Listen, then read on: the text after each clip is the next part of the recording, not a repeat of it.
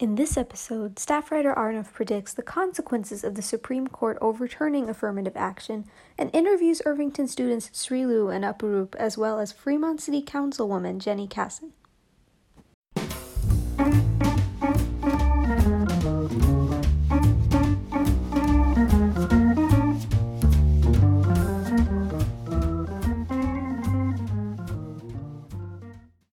Affirmative action has received a lot of coverage in the news these days. The controversial policy concerns favoring particular minority groups in sectors with underrepresentation of those groups. These groups include gender minorities, but especially racial minorities. Supporters of the practice argue that it fosters diverse communities with equal representation. It is thought of as a remedy to America's racism in the past. Opponents assert that this is discrimination in new clothing. Regardless, the Supreme Court has found since 1978 that affirmative action is legal for universities in the context of admissions. 44 years later, two cases brought forth the highest court in the country may overturn that precedent. Speaking as to the lawsuits themselves, Students for Fair Admissions, led by conservative legal matchmaker Edward Bloom, petitioned the Supreme Court in two separate cases challenging affirmative action, one against Harvard University and the other against the University of North Carolina. The petition group is asking the court to find affirmative action unconstitutional.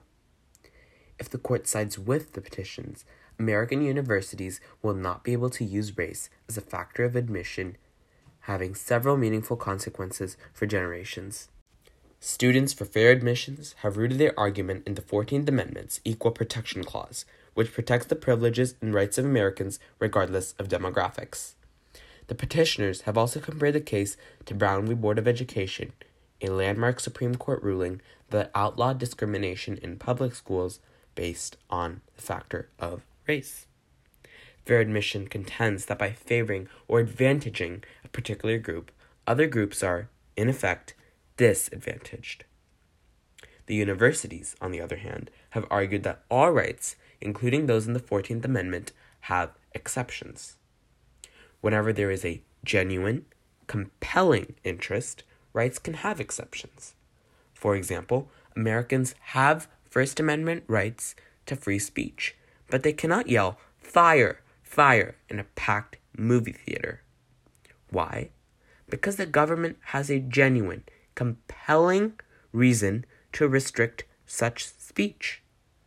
In this case, affirmative action contributes to a diverse student body, which improves educational outcomes. The universities are arguing that this warrants for a genuine, compelling exception to the 14th Amendment. Regardless of the arguments, the fate of the case seems to be sealed. The conservative supermajority on the court has been friendly towards the petitioners during questioning. Given the ideological makeup of this increasingly partisan court, the path to uphold affirmative action as constitutional seems narrow at best, with the most likely outcome being that universities will not be able to use race as a factor when admitting students to their institutions. Given the likely outcome of this case, Irvington's overwhelmingly Asian population would be affected. To understand their opinion on the issue, we interviewed students on campus. Hey, my name is Arnav and I'm a staff writer for The Voice, and we're running a podcast episode about affirmative action and interviewing students on campus. Can you introduce yourself? Hi, my name is Srilu and I'm a senior. So what do you know about affirmative action? Affirmative action is kind of the process that different universities and other institutions take to promote diversity on their campuses. So what do you think about it? Do you think that it's a good thing or do you think that it's a bad thing? I'd say I'm pretty 50-50 on affirmative action. It is really good in the way that it promotes diversity, but at the same time, it can reduce opportunities for other groups of students. So it's both good and bad. And how do you think how you are affected by affirmative action plays into your opinion about affirmative action? I'd say that I'm affected by affirmative action in the way that, like, many of the universities that I'm applying to definitely use affirmative action, and it's going to decrease my chances at acceptance. And obviously that kind of makes me view it in a little bit more of a negative light, but then looking at it from a different perspective of promoting diversity, I also agree that it can be a good thing. So yeah, definitely 50-50. Mm-hmm. And do you think that this could be a slippery slope if applied to other places of life? Yeah, it definitely could, and it has to be something that's more regulated so that it's implemented fairly into all institutions. All right, thank you. Mm-hmm. Can you introduce yourself? Hi, my name is Apuroop, and I'm a sophomore. And what do you know about affirmative action? I'm pretty sure affirmative action is when basically it's when you favor like a certain like group of individuals to get into something. For example, you like favor one race to get into college, etc. Right, and what's your opinion about the policy? I don't think it should exist because I feel like in a way it's sort of racism, right? Because you're like favoring one thing over another, and I think everyone should be treated equally and everyone should be chosen equally. So I do not support affirmative action. Mm-hmm. And how do you think that you as an Asian are affected by affirmative action in the context of college admission? I think there are, for example, especially for UCs, there are a lot of like Asians applying, which I feel like if there's affirmative action present, they might be favoring other races in these areas where a lot of Asians are present. So I don't think it's fair for us Asians when we're applying to these colleges. So I don't think it should be. I don't think it should be supported at all. Right, but what do you think about the argument that racial diversity leads to better educational outcomes for all students? I don't think a race matters, right? It's just about the person itself and their personality and how you talk with them. So I don't think just because a person's a different race, there's a better educational outcome. It's just the person itself, and every single person's different, and a race doesn't define them. So I don't think racial diversity leads to any better educational outcomes. Could you speak to us about your background in the law? Sure. So I decided to go to law school when I was an undergrad at UC Berkeley, and I wasn't totally sure, what type of law I wanted to practice, but I did end up going to Yale Law School. And a lot of the classes I took were related to civil rights, and those were some of my favorite classes. I took a class about Title VII that I really loved, and some other classes about civil rights. I also did a lot of the clinical programs, so I represented clients while I was in law school. And then when I got out of law school, I ended up doing things a little bit different from what I expected, which I ended up doing community economic development and small business law. Right, and could you speak as to your background in leadership? In leadership, can you say a little bit more what you mean by that? About your experiences in the Fremont City Council and other elected positions you may have had as a leader in the Fremont community. Sure. Yeah, so I never really did expect to become an elected official, but I did become really passionate about some of the things I was seeing in Fremont, some of the concerns I had about how things were going in Fremont in terms of who had power, whose voice was being listened to, and whose voice was not being listened to. And so I did decide to run for city council to try to make sure that we really would be a city that addressed the needs of all of our community and not just those who have the ability to use their money and influence to get their voices heard. So that's why I decided to run for city council, and I did win. And then I just recently ran for re-election and won.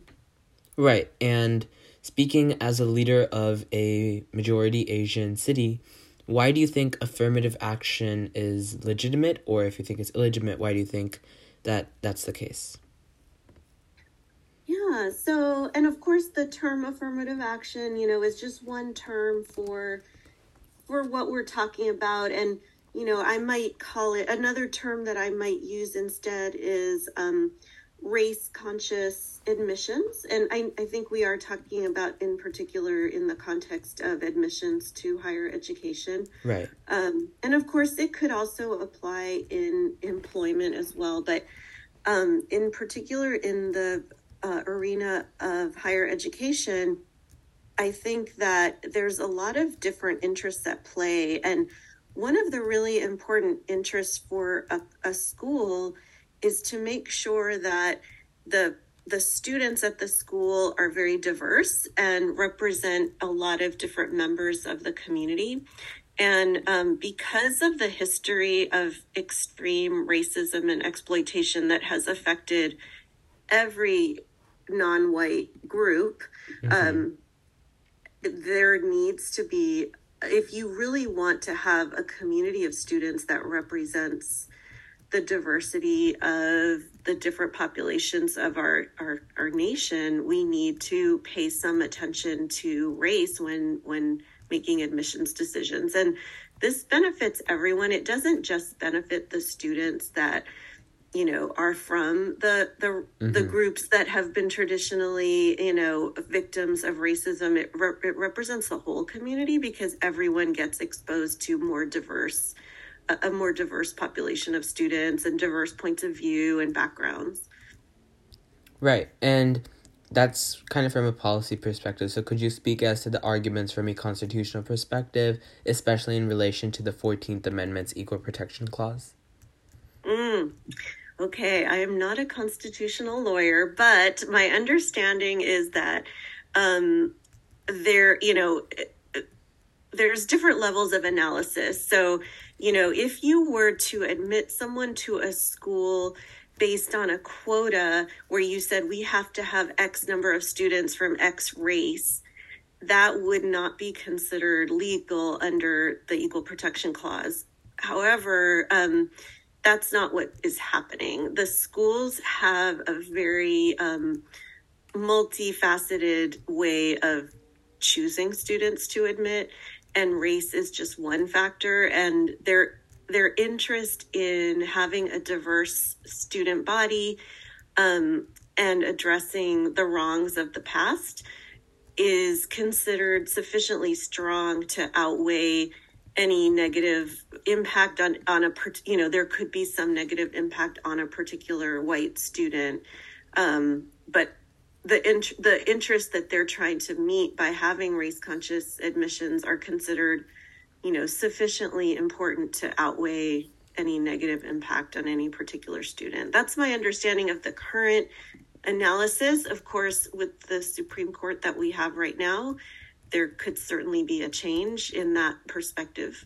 But I do think that, colleges have a desire to create the best possible group of students for every class in terms of diversity, different perspectives, remedying past wrongs. And so I hope that they can continue to consider race as one factor in that.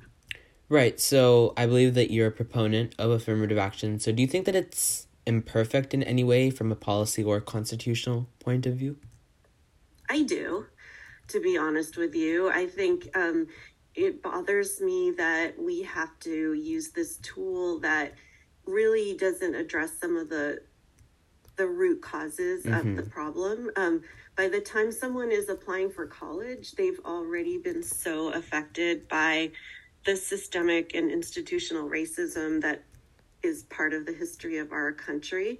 Affirmative action can help some people and can somewhat remedy, some of the problem, but I feel like it's more of a Band-Aid. I would much rather see us address the root problem by really looking at the institutional racism that's part of the history of our country and how it continues to affect people and how often it is still in place. The legacy is still having effects, and there's even still institutions that have that embedded in them. And so I'd rather, if we had to choose, I would much rather that we focus on addressing the root causes and helping people helping people even while they're still in the womb, to have a more fair and just life and better outcomes, so that by the time they apply for college, maybe there isn't such a need to make up for the extreme level of disadvantage that they've experienced for their whole childhood, and their parents before them. Mm-hmm. And my last question, now with the conservative supermajority on the court, it seems very likely that the policy will be overturned. What do you think that means for Fremont residents as a council member? That's a good question.